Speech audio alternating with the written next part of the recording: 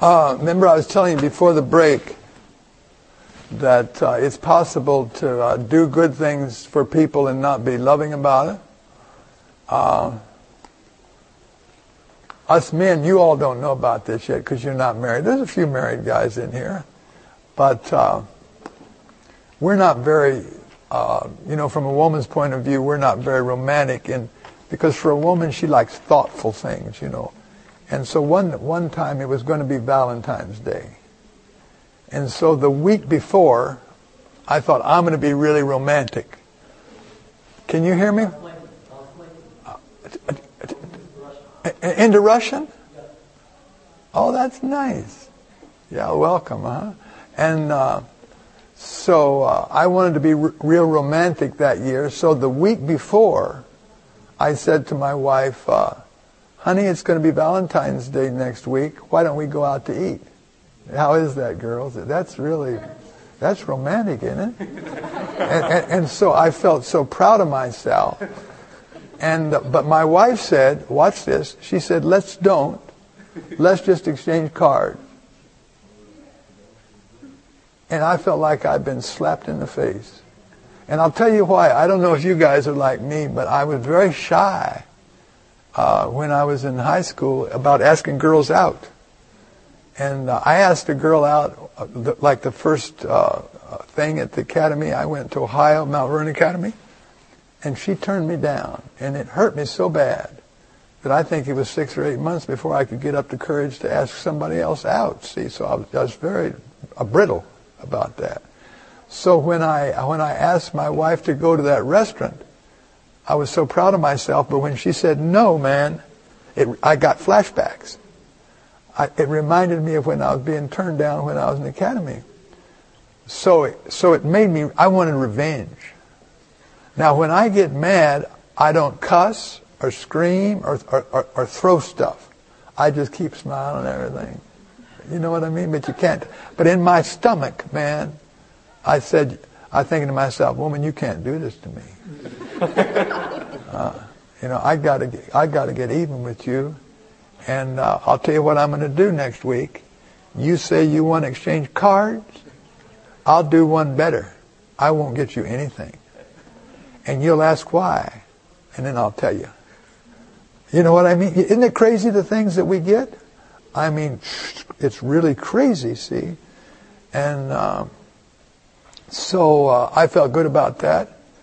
And so but there was a few days, and so as the days were passing, I was thinking about it, because remember, I want to get even with her, see? And I thought, I know what I'm going to do. She's going to get me a card, and I'll get her some flowers. I want to show her up, make her cheap looking. Now this is crazy, but I was mad, but you couldn't tell her. And so I liked that one better. So Valentine's Day came, and where she worked at one office, I worked at the other.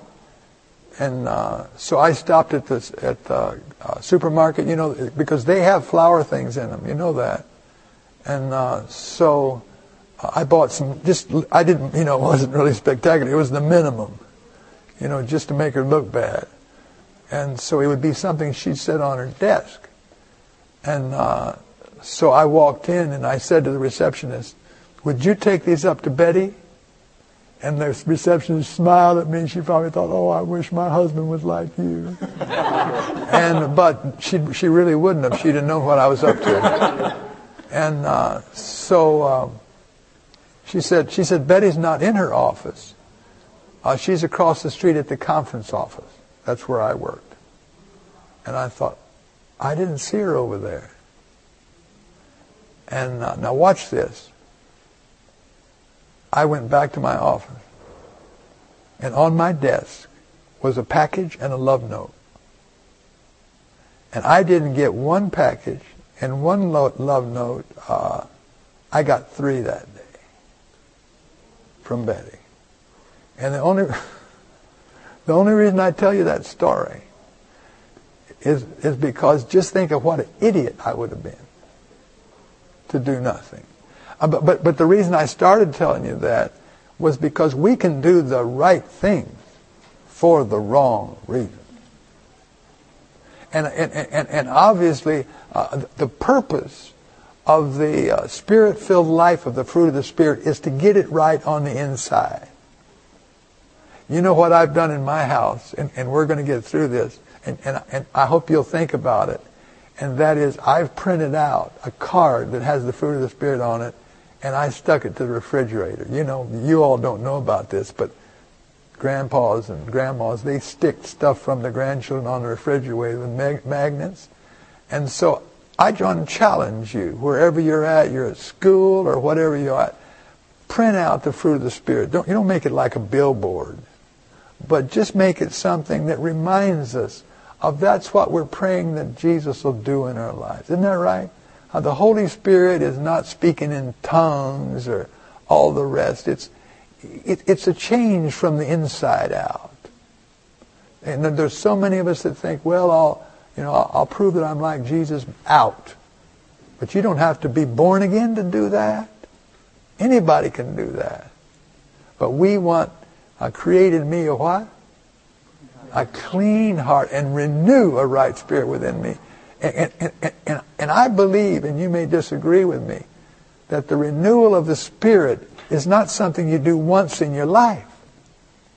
It's something we do every day. And I heard somebody say one time, there's certain things you can pay people to do for you. In other words, your car breaks down, you can pay the guy to fix it. Or whatever it is, you can pay him to fix it. But there's two things you can't pay people for. One is to breathe for you, and the other is to eat for you.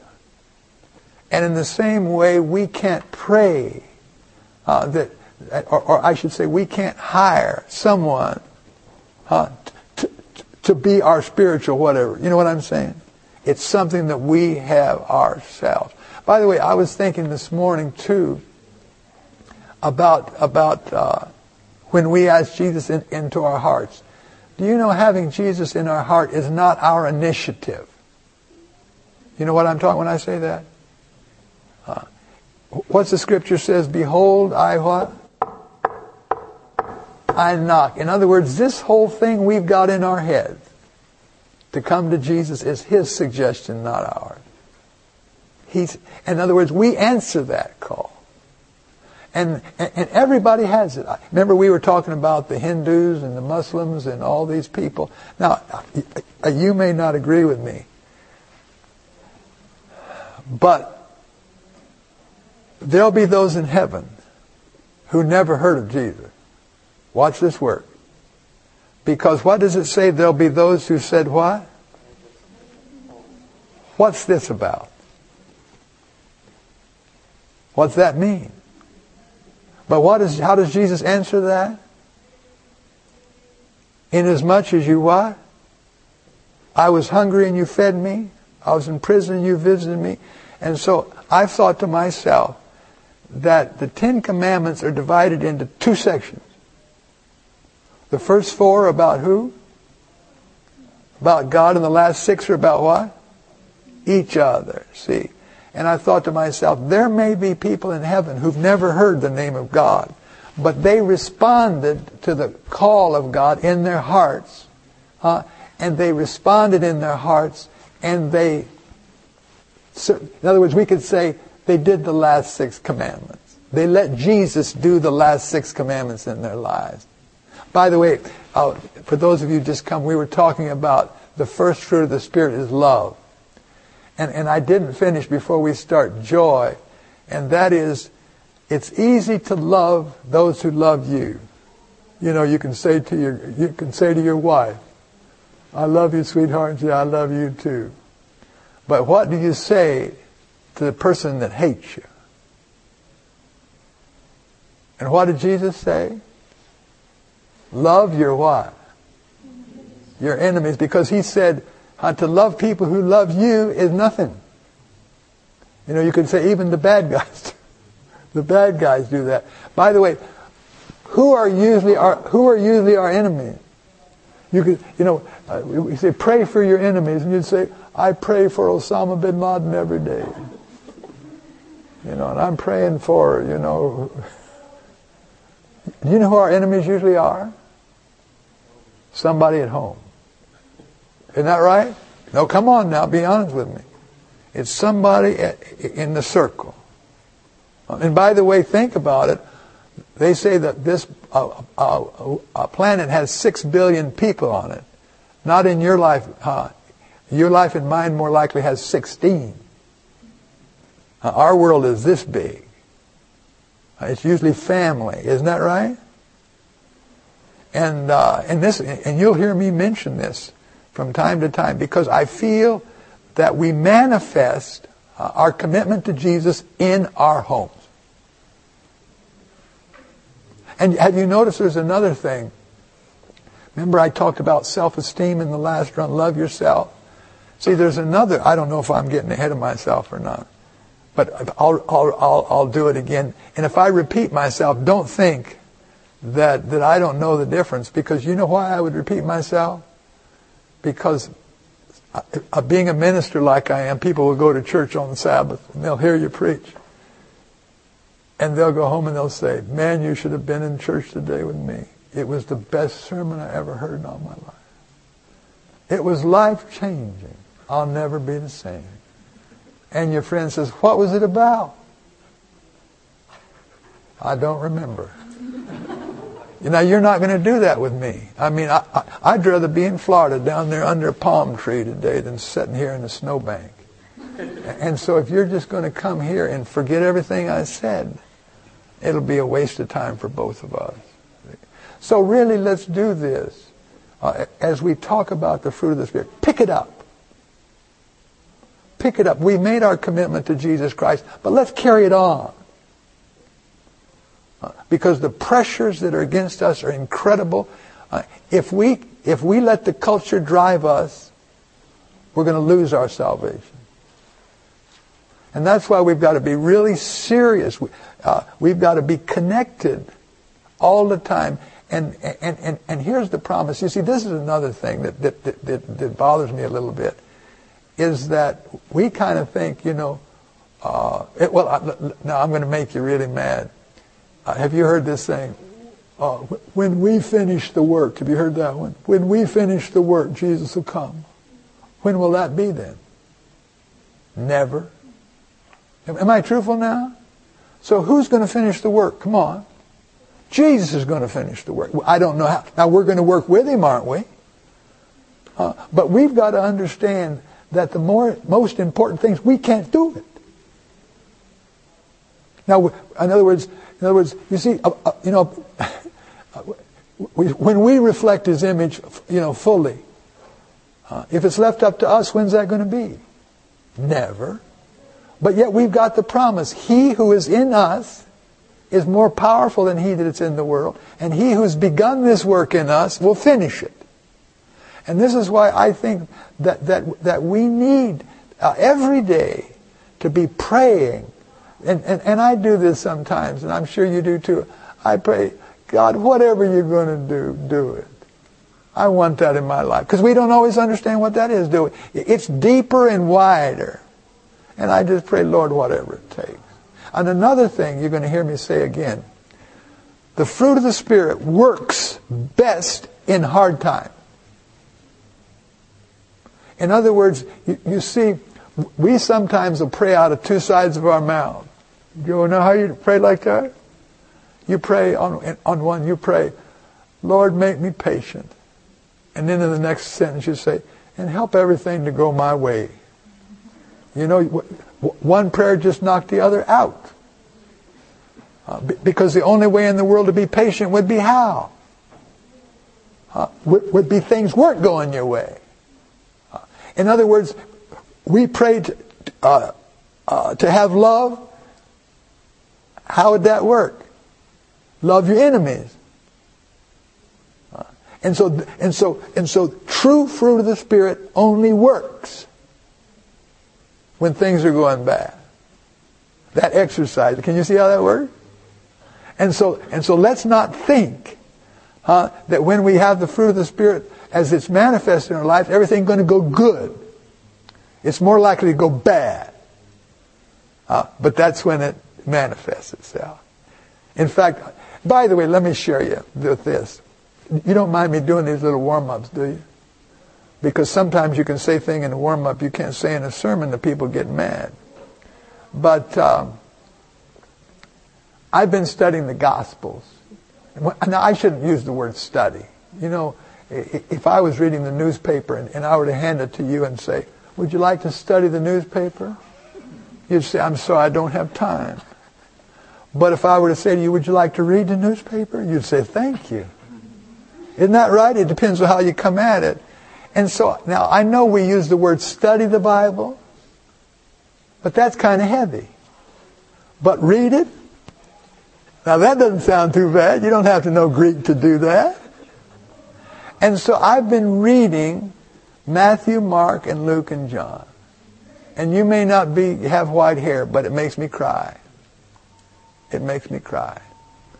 When I read about Jesus and who he was, and all that he went through and all that he did, I just pray, God, forgive us for what we did to you. For what we did to you. And another thing, and remember I said in the first section, we're in the last days. The devil is after our brains. And the ones that can mess you up are the ones that will use Scripture against you to twist your head. And in fact, this is going on every place, even in our church. Everybody's got a text for everything. You can find a Bible text that proves that water flows uphill. You know what I'm saying? Everybody has a Bible text to prove his point. So when a person comes to me and says, the Bible says, I want to say, what else is new? Have you heard the word context before? You know you've got to look at every verse in its context. You've got to look at the verse before and the verse afterwards. I'm saying, help me out. The context of any verse is the rest of the Bible. Not just the one that goes before and goes after. And what I was about to say was that read the Gospels first. Get it. Let's get it in our heads and in our hearts. If we'll read the Gospels first, you can't get messed up anywhere else. Because now, don't misunderstand me. People go out into the writings of the Apostle Paul and they bury themselves. The people that give you once saved, always saved, and what they call dispensationalism, where they knock away the Old Testament, they get it from Paul. And in fact, now this sounds heretical, but the Apostle Peter said, look out for the Apostle Paul. Some have used him to get messed up. Are you choking to death there, son? Did you see what he was doing with his turtleneck? The guy's being a turtle. He had it up to here, and I thought in 5 minutes more he'll have his whole head down in there. And we'll have to call him out. Seeing him like that, I live in Florida, and it rains so hard down there that the storm drains can't carry it. And so they have these little lakes in all the communities. And so just over a block from my house, there's this lake. When I say lake, it's, and they got a fountain going up in it and all that. But they do that with all of them. Anyway, my son came to visit me the other day, and he said, just at the end of the street, he said, come in here today, I saw an alligator. It doesn't bother you? Alligators eat you. And in that lake, there's turtles. That's what made me think of you. You look like a turtle there for a minute. And we feed the ducks and everything, and the turtles come up and start. You were hoping I'd throw you some food there if you got your head in there. But anyway, read the Scripture, but start with Jesus. The Old Testament people didn't have him, right? We have him. So let's go from the from the Gospels backwards, and then it makes sense. And then you go from the Gospels forward, and it makes sense. So I've been telling people, in fact, I want to write a book. It'll be called In His Steps, the Gospel According to Jesus. Almost all of our doctrines, if not all of them, are nestled in the Gospels. In those Gospels, all our doctrines. And if we get that in our heads, we don't get messed up. Isn't that all right? Isn't that all right? We're talking about the fruit of the Spirit, and it's Galatians 5:22 and 23. And you heard me say last night that I wrote a Sabbath school lesson about that. I remember I mentioned that to you before, and it doesn't come out to 2010. I can just see me going up to get the first copy. And you'll have forgotten by then, and you'll say, I wonder who that was. But you'll be old by that time too yourselves. And let me say this too. I'm still warming up with you. You don't mind me talking to you as if you were my children, do you? I'm really old. Really old. I'm 67. Now you look at me, you think that I was born old.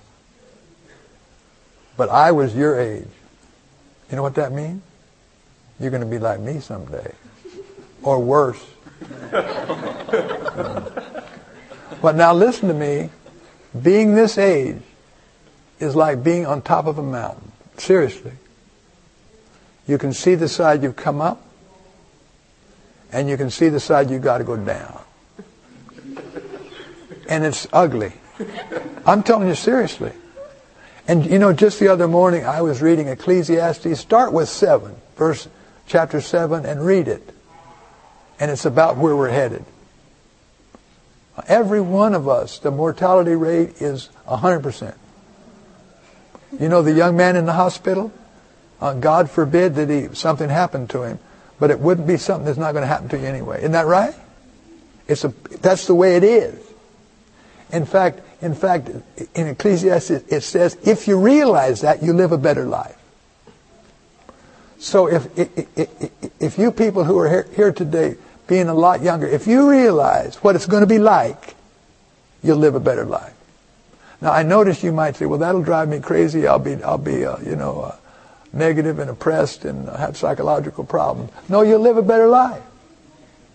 And by the way, let me say this too before I start the next one. I'm sharing a lot of stuff with you, and it's probably confusing you. Are you confused? You know, young people like to have ministry.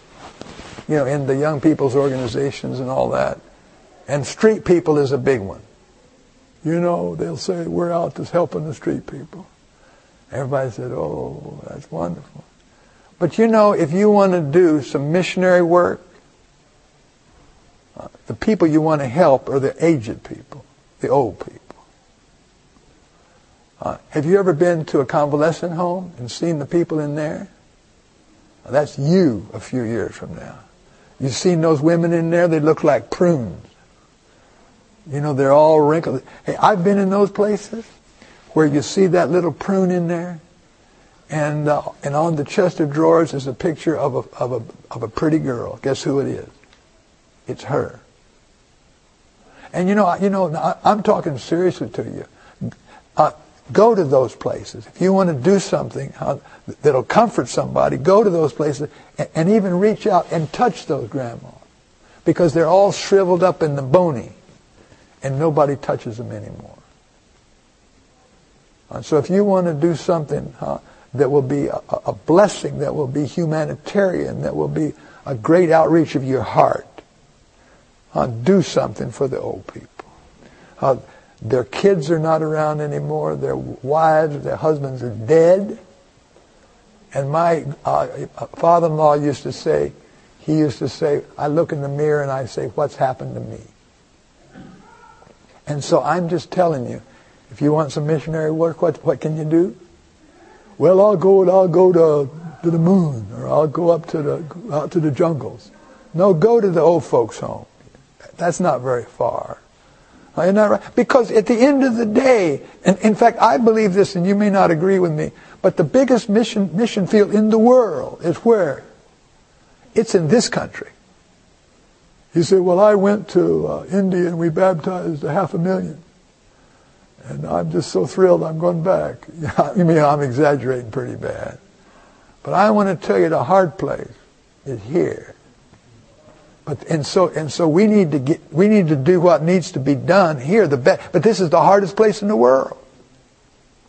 Because in these other countries, they've got reasons to be Christians. You know, it's not only that has to do with religious, they get to learn to read and they upgrade themselves and everything else. But in this country, man, we're up against it's hard. In Europe, it's harder than ever. So let's pray for our culture here. And let's do the best we can, but let's pray Jesus will do something. I really feel that if the Lord, in fact, I tell him that when I pray to him. I said, Jesus, whatever you're going to do, do it. Now, he hasn't forgotten us. But we need to realize that only he can finish the work. By the way, when we get to heaven, who gets the credit? Well, you know, they had 3ABN. And we're going to have a 3ABN day in heaven. And Mark Finley and all the rest. Now, who gets the credit? Jesus gets the credit. So that simply means this, that if we're going to get out of this, Jesus is going to have to take us out. And that's not only for India or for South America. That's going to be in my heart and yours and your family. And you might say, now, do any of you live with families where somebody in the immediate family is not a Christian? It's big, isn't it? Here I got that boy. And in fact, my boy said to me a few months ago, he said, Dad, I don't need God in my life right now. And he was the pastor of his class in the academy. He was a trumpeter, and we'd go everywhere with us playing. I mean, whatever happened to that boy got into drugs and everything. What is that? But I want to tell you, that's the mission field. That's the one that breaks our hearts. And another thing, that's the hardest place to witness. You can stand on a street corner and preach your head off, but it's at home that's hard. Speaking of standing on the street corner and preaching, years ago over in England, they would take the young ministers and they would send them out in the parks to practice preaching. And this was Hyde Park. I don't know if you ever heard of Hyde Park in England, but they sent this young minister out to practice his preaching. And the people gathered around in those days to hear him preach. And there was hecklers. You know what a heckler is? Somebody to give him a hard time. So he was preaching and the heckler said, "Young man, may I ask you a question?" And the young man said, "Yes, sir." And the heckler said, "You say there's a God. Have you ever seen him with your eyes?" And the young man had to say, "No." "You say there's a God. Have you ever heard him with your ears?" He had to say, "No." He says, "You say there's a God, and you've never seen him, you never heard him. But what may we deduce by that?" You know, and everybody clapped. The young man said, "Sir, may I ask you a question? Have you ever seen your brain?"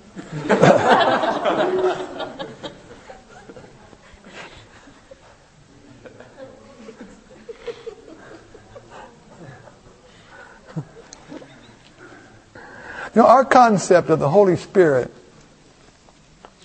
is usually about doing miracles. I was talking with a colleague of mine in the ministry, and he said, "I know that the big thing of the Holy Spirit is to give you a new heart, but..." And then he wants to slide into miracle. But you know, now this really sounds crazy. Did you hear the good news about Lazarus? Did you hear the bad news? He died again. Are you hear where I'm coming from? Every miracle, everybody that Jesus ever healed got sick and died. What's that tell you? In fact, Jesus himself said, "Don't fear him that can kill the body, and after that he can't do anything to you. But fear the situation where you lose your soul, you lose your eternal life." But we're hung up on the outside. We've got to be healed. And now I may be wrong, because that's our big concern in our lives. But I think that the purpose of miracles in Jesus' life was one. And that was to establish him as the Son of God. Because that would be forever. But see, miracles are can backfire on you. You could say, well, if I could only do miracles. Well, what happened when Jesus fed the 5,000? What happened? They said, stick around. You lower the food budget. Wasn't that right? Huh? We got free food. And so this is the way it happens, by the way. If we could do miracles at will, do you think we would be bringing people closer to Jesus? I say no. And by the way, these Pentecostal healers, one day when I lived there in Orlando, did you ever hear Benny Hinn? And I saw out there on his billboard, he said Miracle Day or something like that. I thought, I'm going in. It was like a Thursday morning, from 9:30 to 12 or something like that. There goes the turtle thing again. Are you cold? I mean, a little bit cold. Is it cold in here? You'd think that a Florida person like me would be just freezing in here. But I thought about that when I came in. I thought, why don't they put the heat on? But anyway, if I started preaching louder, would it warm things up in here a little bit? But anyway, I stopped at Benny Hinn. And he's into healing. And he went through this thing, the healing prayer. And then he said, if you think you've been healed, step out into the aisle. And so he had kind of like ushers or something that would go down the aisles as a screener to check you out. And so you'd step out in the aisle, and if you could pass the screener, then you could go ahead and go down the front. And don't misunderstand me. One guy stepped out in the aisle, and he was kind of going. They sent him back. But anyway, if you passed the screener, you got to go down the front, and I don't know if you've seen pictures of that. He go, and you fall backwards. You remember that, and then they catch you. And they say that's the Holy Spirit. See, that's the craziest thing I ever heard. And you fall down. I mean, is that the new heart? Is that convicted of sin, of righteousness, of judgment, like we were talking about? I speak Spanish. And so after the meeting was over, I was walking across the parking lot, and there was a Spanish family that he went, and they fell backwards. So I heard them talking to each other. And one of them said, why did you fall backwards? The other said, because you're supposed to.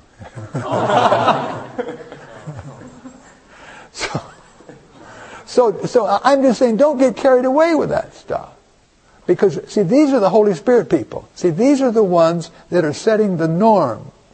La pauta. You want to know what they want to... In other words, they set the norm for what the Holy Spirit's got to be. They've decided who has the Holy Spirit and who doesn't. And I reject that. By the way, you might wonder how these healers stay in business. It's what we could call the placebo effect. You ever heard of placebo? Placebo, now I may got my figures wrong, says that 30% of people who get sick are going to get well anyway. Now, we're not talking about mortal diseases, but, they just get well. Nobody knows why. And so that's the way these healers make it. You see, all you'd have to have is a few placebos and keep you in business. But they did a research on Benny Hinn. For 2 years, they couldn't find one organic healing. Not one. You know what organic means? No. Maybe he healed a headache, or a toothache or something like that. But organic means something really big. And they couldn't find it. And the only reason I'm saying this is because the people who say what the Holy Spirit is are wrong. And remember what I said in the first section. Let's don't talk about the gifts of the Spirit till we talk about the fruit of the Spirit.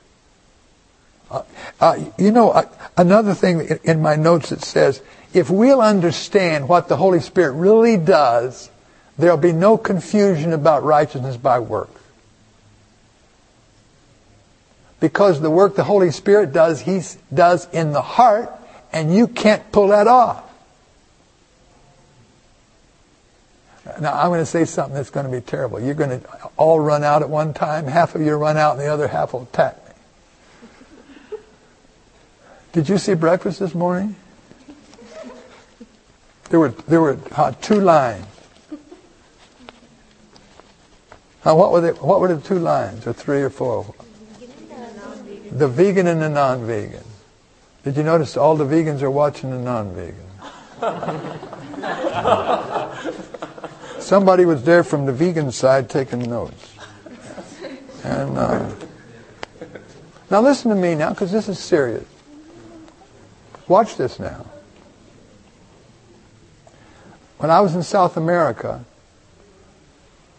La División Sudamericana, she comes from Honduras, La División Interamericana, but they had a Review and Herald of the Last Supper. You know what they never show in those pictures of the Last Supper? The main course. What was the Passover about? A lamb, wasn't it? They ate it. Now watch this. This sounds awful. When I saw what that artist had conveyed, a lamb on the table, and realized that Jesus had ate lamb, my first reaction is, oh Jesus, what have you done? And for a split second I thought, I'm better than Jesus. Now watch this, because this shows you where we can get. And when I said to myself, I'm better than Jesus, then I realized that I have health in the wrong file. You hear where I'm coming from? I have it in the wrong file. And I think this is the challenge in health. Even in our church, health is in the wrong file. Shall we be healthy? Definitely. Should it be the gold standard of the Christian life? Not at all. One woman said to me, but he that knoweth to do right and doeth it not, to him it's sin. One person said, to eat cheese is worse than eating pork. This shows you how it gets twisted. Should we be healthy? Yes. But now listen to me, this sounds awful. Am I putting down healthful living? No, I'm just saying, get it out of one file and put it in another. Do you know our church was not vegan? You know where the word vegan came from? It came from the New Agers. Now you don't believe, you weren't born then. But we never heard the word before the New Agers came along. The Adventists were ovo-lactose. And so now listen to me. The Hindus are vegans. Did you know that? India's vegan. The Muslims don't eat pork. Did you know that? And so all I'm telling you is that you can be the best health person in the world and not be born again. Am I right or wrong? And that's critical that we get this right in our heads. In fact, there were two guys talking. And one of them was saying, but Jesus ate meat. And the other said, yes, but he didn't have the spirit of prophecy. You see, that shows you how twisted it is. It's twisted. Now, again, I'm not saying that we shouldn't be healthy. But this thing vegan now, the vegans are now, it's the gold standard, and they see those who aren't vegans as lesser life forms. Am I right on that or not? Absolutely. Shall we be vegans? If you want. Is it the gold standard? Not at all. Why? You don't have to be born again to be one. Am I right on that or wrong? Now, in other words, let's just get it right. That's why a point I want us to get out of this seminar is that understanding what the fruit of the Spirit is, you can't be accused of legalism or salvation by works, which you can do both on the outside, but the fruit of the Spirit only comes from the Holy Spirit by giving us a new heart, and you can't fake that. You either have it or you don't. Are you with me on that? I just got to go through my notes here. Look how messy they are. But I like to use messy notes because when I type them new, I lose my place. And anyway, the scripture says that the heart is deceitful above all things and what?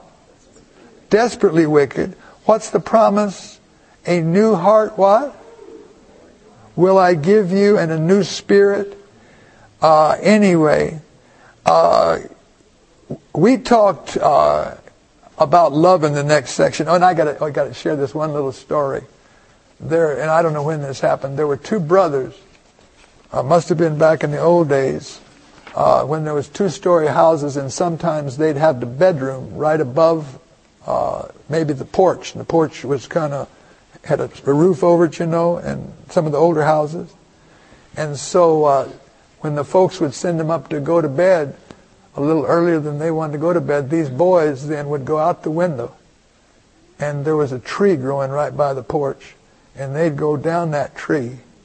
And then they go out and play for a while. And then they go up that tree and go back to their room. Their parents didn't know about it. And so then one day they heard the daddy say to his wife, "Honey, I'm going to have to cut down that tree. It doesn't seem to be bearing any fruit." And the boy said, "Uh-oh, if they cut that tree down, we're not going to have a way to get out of here." And so that night then they took apples and they just hung them then from on the branches of that tree so that Daddy wouldn't say it didn't bear any fruit. Well, the next day they woke up and Daddy said to their mother, "Honey, I couldn't believe it. Did you see that tree covered with apples?" And his mother said, "Well, what's wrong with that?" He said, "It's a pear tree."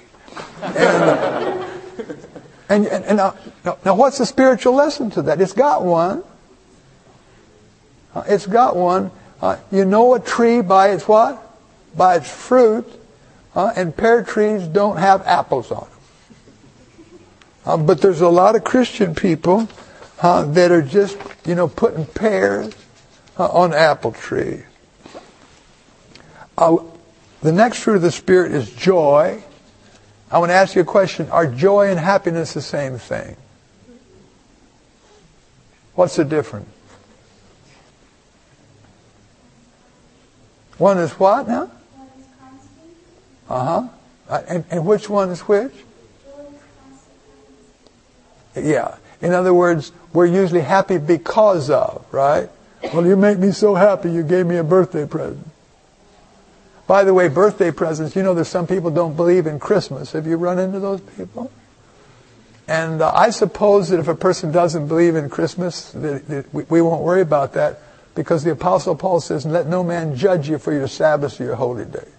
If a person says, I don't want to do Christmas. But I think that when I hear somebody say they don't want to do Christmas, I say, "Do you have a birthday?" "Yes." "Do they celebrate your birthday?" "Yes." "Did Jesus have a birthday?" "Yes." So what's wrong? If I want to have a day, but December 25 is a pagan holiday. Every day of the year is a pagan holiday someplace. Isn't that right? So in other words, you see this whole idea that they can't, if it's pagan. Well, no, it isn't pagan for us. It might have been pagan for somebody. And I've heard some people say it's not so much that we have Christmas; it's the way we do it. Even Mrs. White said it's all right to have a Christmas tree. Did you know that? But she says, let's give it an emphasis that's not, what do you want for Christmas? In which Christmas tends to be what? All about me. And Mrs. White says something about, let's make Christmas something we're doing for those who really need some help. So we can there's a lot of things we're doing that aren't wrong in and of themselves, but they're wrong with the flip we give to it. And so we can keep doing it, just give it a different flip. And it works. Do you know this idea of having joy is a hard one? And I've got a little thing that I have to take medicine for every day. And if I didn't take the medicine, it would be serious. Do I look really serious? If I didn't take the medicine every day, my hair would get brown again. But and this was really hard for me. Really hard. I got down on my knees and I thanked God for what I have to do. I cried as I did that. And in other words, I guess what I'm saying is that joy doesn't mean things are going to be going good. And this is the thing I think that's wrong. Well, if you just make your commitment to Jesus Christ, you get rich. You know there's even an Adventist evangelist amongst us, and I could give his name. I'm trying to resist. But I don't want to embarrass Leo Scriven or anything. But I said it. Anyway, this guy's kind of a get-rich evangelist. You've heard of this guy. And you see, that's gross. Well, if you're a good Christian, you'll get rich. Most of the Christians in this world are poor as church mice. They're wondering where they're going to get their meal from today. And they love Jesus with all their heart. And we've got this crazy thing going over in this country. Well, if you're just a good enough Christian or you pay tithe, you get rich. That's a deception. Because most of God's children are not that way. And so this idea that when we make a commitment to Jesus Christ, everything's going to go good, no, I'm sorry, it won't. It could get worse. In fact, isn't it, Jesus said, the time could come in which your enemies are right at home. Another thing, he says, blessed are men when they'll revile you and persecute you and say all manner. And so our prospects are not that as we deepen our commitment that things are going to get better, but they're going to get worse. Because Jesus himself said, if they hated me, they're going to hate you. But yet, you see, we've got this wrong. Well, if I just get it right, it'll be all right. No, we get it right, it won't be all right. It'll be worse. So this thing of happiness, should we be happy? Of course we should be happy. But we shouldn't be unhappy because we're not happy. Because there's certain things that you can't be happy every day. Now, joy is built around what? The present or the future? It's built around the future. Definitely. And even then, that's not easy. Because we tend to live in the present, don't we? Now, we've got to live in the present, but we've got to have a far view. My daughter, Cindy, was taking driver's education. Did you ever do that before? And she came home one day and she said, Daddy, are we about when does this one stop? 45. It's going to stop pretty soon again. Anyway, she came home from driver's school one day and she said, Daddy, today the teacher said what you see is what you hit. Do any of you guys ever played golf before? I've only played a few times. But they say the ball's going to go where you're looking. So if the hole's up there, and there's a woods out there and a lake out there, all you do is look at that woods and that's where it's going to go. Have you ever been driving a car and they got those cement things down the sides, where they're doing repair and there's cement on both sides, and you figure, I'm going to hit those. You know why we figure we're going to hit them? Because we're looking at them. We go in the direction we look. Have you ever been going down the turnpike or something and you get an 18-wheeler on both sides of your car and you feel like you're going to be sucked under? Man, you think, I'm going to go under that thing. And the only way to save yourself is to look down the middle. And that's the way it is in our life. We're going the way we're looking. And so though we have to be in the present, the thing that'll give us joy is by looking down the thing. Looking to Him who's the author and the finisher of our faith. Now, one of the problems we have is back in the old days of this church, everybody believed Jesus was coming again soon. My dad never thought, he didn't think he'd go to college. He never thought he'd get married. He never thought he'd have children. And when he died, I think he was a great-grandpa, and Jesus hadn't come. We were talking about this yesterday. What do you do about the coming of Jesus when He never shows up? How long can you preach this with a straight face? And that's where we're at. This is why in our churches we don't hear about this much anymore. When's the last time you heard a sermon on the coming of Jesus? And I think part of this was because we keep setting dates for its coming. And see, this is the difficulty in having the joy, what we call the blessed hope. That's the difficulty. Can we have the blessed hope without setting a date? That's the problem we have. People will say to me, do you think Jesus is coming next year? And I said, I don't know, but I hope so. That's the blessed hope. You think he's coming in 2 years? I don't know, but I hope so. The blessed hope is how I feel about it. Did I ever tell you the story that happened to me in, this may take a little while. Let's take a break because this is a good story. And that's just a trick to get you back. This is a story about the blessed hope that you're going to like. So let's take a break. It's only 2 minutes before 1:15 anyway. Or is this the last one, isn't it? Well, I better get this one first. I'm going to have to get, because it's after, here I got it. So I was asked to, are you going to walk out in 2 minutes? Hey, somebody grab him. I was asked to teach the Sabbath school lesson in Tacoma Park Church. And it was about the coming of Jesus. And I thought, what could I tell them? They already know. And I thought, I'm not going to tell them what they already know. I'm going to ask them how they feel about it. Because how we feel about something and what we know about something can be two different things. So I prepared a questionnaire. The first question is, do you want Jesus to come, yes or no? Everybody said yes, even the bad guys, I think, because I got 100%.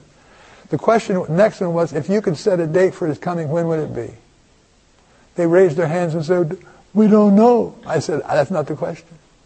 The question is, if you could set a date, when would it be? Listen, most everybody put it down the line. Now, not everybody did, and there was no name on it, but some put today. But I knew who they were by the way they wrote.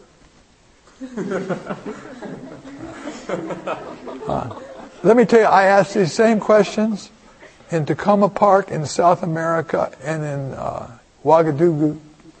If I were to say, meet me next week in Ouagadougou, would you know where to go? No, that's in West Africa. Everybody answered the same. How do we feel about it? At an academy in Chile, I put it a little different. I didn't say if you could set a date. I put, do you want Jesus to come before you get married or after?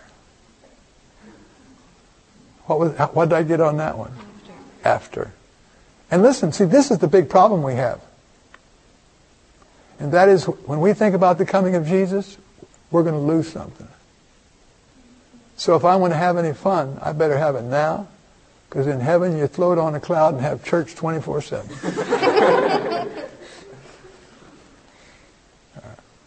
Jesus, for the joy that was set before him, went to the cross and endured the pain.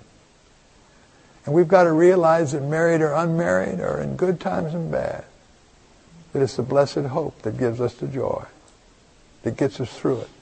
Isn't that right?